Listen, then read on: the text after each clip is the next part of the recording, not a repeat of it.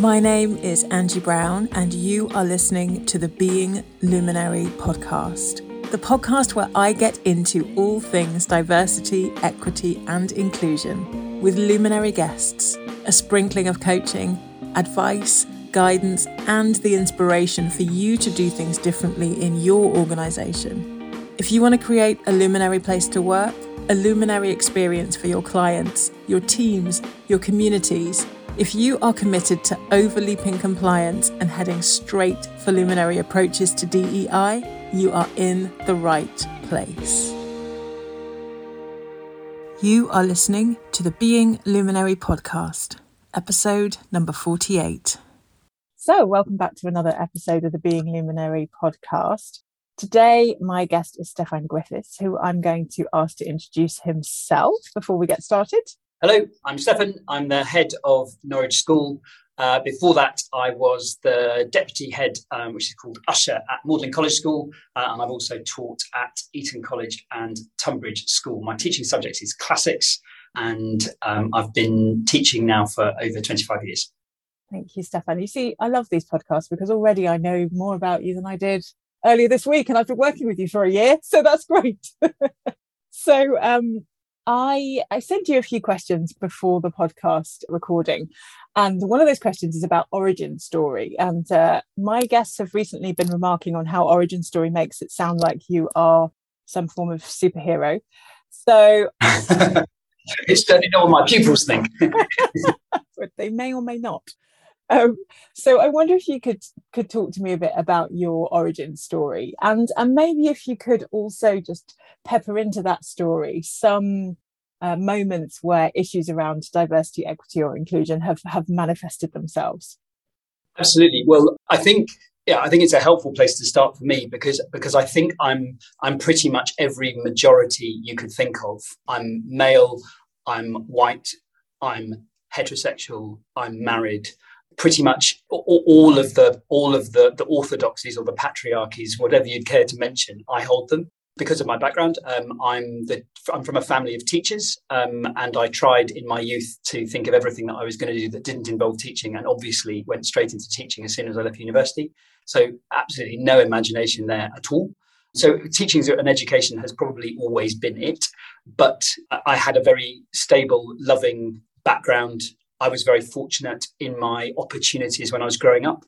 And I think that probably did play into the EDI story a little bit. I was lucky to be a representative sportsman growing up. So I went to a lot of trials and training camps and tournaments. I was a hockey player.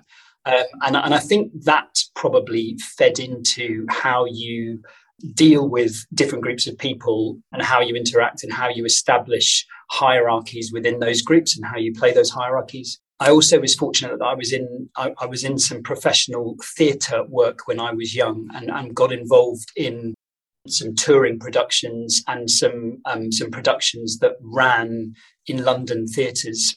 Again, when I was growing up, it's complete serendipity. But again, that gave me, I saw a lot of different groups of people coming together, and that was much more diverse than my own background of the theatre stuff. So that was quite interesting as well. And also when I was younger, I travelled a lot when I was single and around sort of gap year in university and all that sort of thing. So I think I did put myself in situations, or I was put in situations where I was dealing with things which were unfamiliar, and not that I knew it then. I think I was building up a way of responding to the world around me in a way that made sense to me and hopefully was tolerant of others. So I think I'd probably cite that as being significant in my EDI journey. But counterbalancing that, if you like, the fact that I was never really an outsider or a minority in my experiences. I read classics at Oxford. I got good A-levels. I got good GCSEs. I was fortunate in all of that and in all of my opportunities. And as you've heard from the schools that I've taught in, I've been very fortunate in my professional career as well.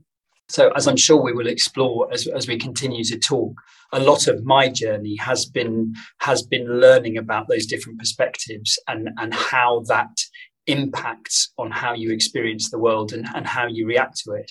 I think because I did have a breadth of experience when I was younger, I hope I've never been cavalier or deliberately unpleasant or unkind in those situations and dealing with things like protected characteristics. But I've become acutely aware that I just haven't understood that other perspective, that different perspective, nearly well enough. And that's the journey that I'm on and enjoy.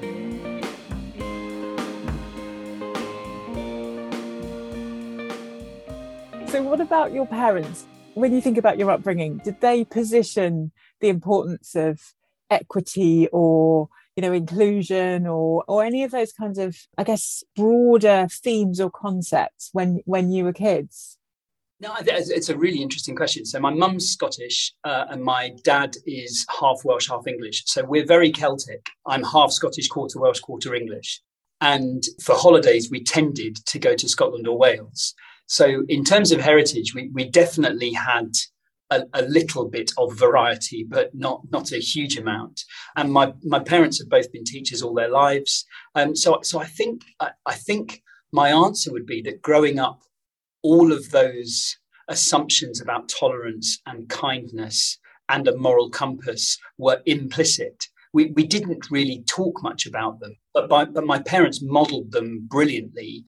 And certainly we were under no illusions about what was it. My brother and I've got one brother who's 19 months older, who's also a teacher, unsurprisingly. So there was no real need to lay them out explicitly, because I just think we live with them. And, great parenting by them. It just was...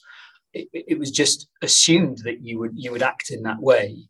But again, I think part of my adult journey has shown me how some of these minoritized experiences, racialized experiences, come with a priority to be explicit about some of those things that have been negatively experienced by others.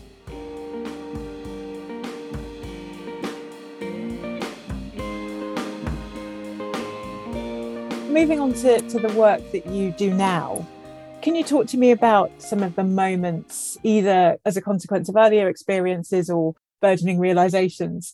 Can you talk to me about some of the ways that diversity, equity, inclusion have kind of shown up in your work now as a head teacher? Yeah, well, we've always tried to be a good school. We've always talked about love and compassion as being the founding ethos of Norwich School. It's a school in the Anglican tradition. We're in the Cathedral Close in Norwich, so we use Norwich Cathedral every day, and that's a building that's been in place for over 900 years. So we go a long way back, and we hope we've always been an inclusive school, though that's not a word we've used about ourselves until recently. We had a negative experience as a community when an open letter was published in the summer of 2020 by a group of alumni referring to negative experiences that people from ethnically diverse communities had been on the receiving end of over about a 10-year, I think it's a 13-year period.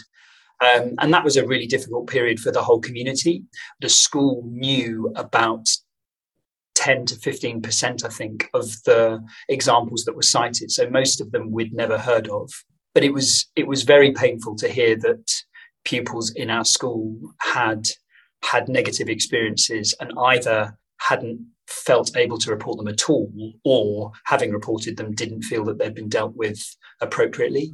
And as a result of that, we have sought to face that problem head on and to face it positively. And that's what brought us to work with you. We were very clear that while the letter was about racism mainly, we felt we needed to deal with it on the terms of prejudice more broadly, and to think also about other types of prejudice, particularly homophobia and sexism, which were also present in our school and were present in wider society. And we've taken a number of steps in different directions to try and make ourselves more inclusive, more diverse, and to try and respond to the challenges that came up in the letter. And I think we're on a journey. We don't feel that we've got all the answers by any means. I'm not sure we ever will. I think it's one of those areas where you will always be reflecting on your practice, reflecting on the world around you, and fine-tuning what you're doing to make sure that it's a fit. And you could argue that that's true of education in any sense, isn't it? As history changes, as texts change. So that's the journey that we're on. We carried out a review with our governors. We've appointed an equity, diversity and inclusion officer, and we've done some consultancy work with you. We've changed our PSHE curriculum. It's now called a thing called PPD, Pupil Personal Development, and we've put a lot of EDI work into that and given it more time and given it more specialisation in terms of its teaching. So there have been a number of steps. We've set up some pupil societies for Pride, for it's BAME at the moment, but it might change, and then another one, Feminist Society. So we've taken a number of issues, and I hope that our school community would say we are trying and we're on a journey and we are enjoying getting better in this crucial area of society and education.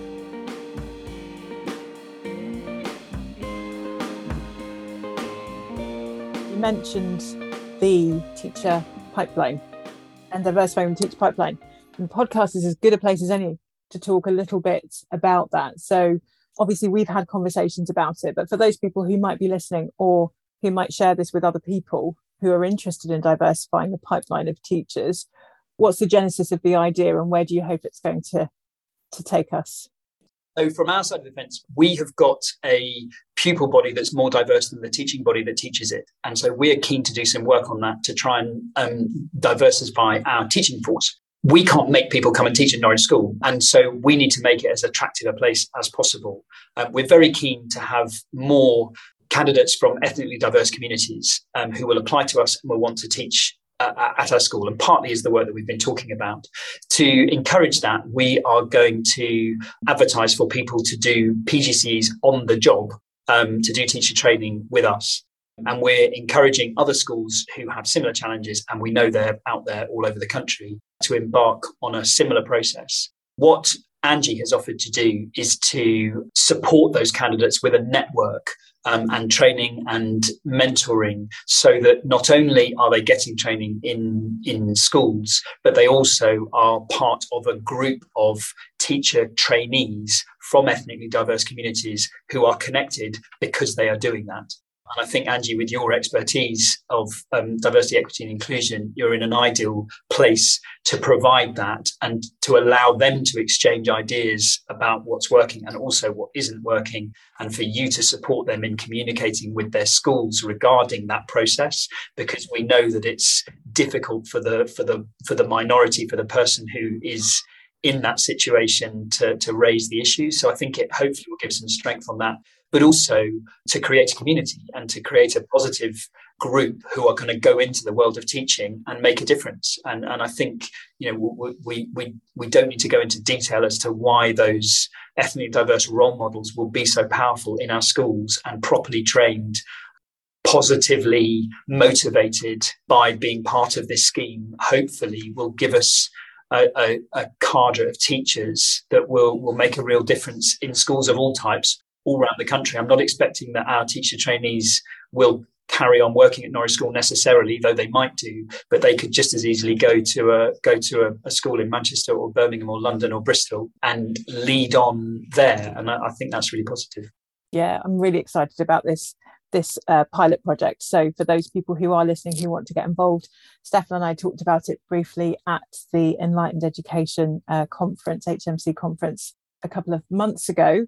And I would just invite people who are interested in finding out more about this pilot, who are at the moment working in the independent sector, to reach out to me and we can have a conversation about that. Thank you for listening to the Being Luminary podcast. I would love to hear your thoughts on the podcast, so please do leave us a review. Each month I will be picking one of our reviewers to get a free laser coaching session as a thank you. And remember, if you know a luminary or an everyday thought leader who would benefit from listening to this podcast, or who would love to be featured on the cast, then please do share it with them. This episode was presented by me, Angie Brown. Original music is by Martin Ostwick. The series is edited by Big Tent Media and produced by Emily Crosby Media.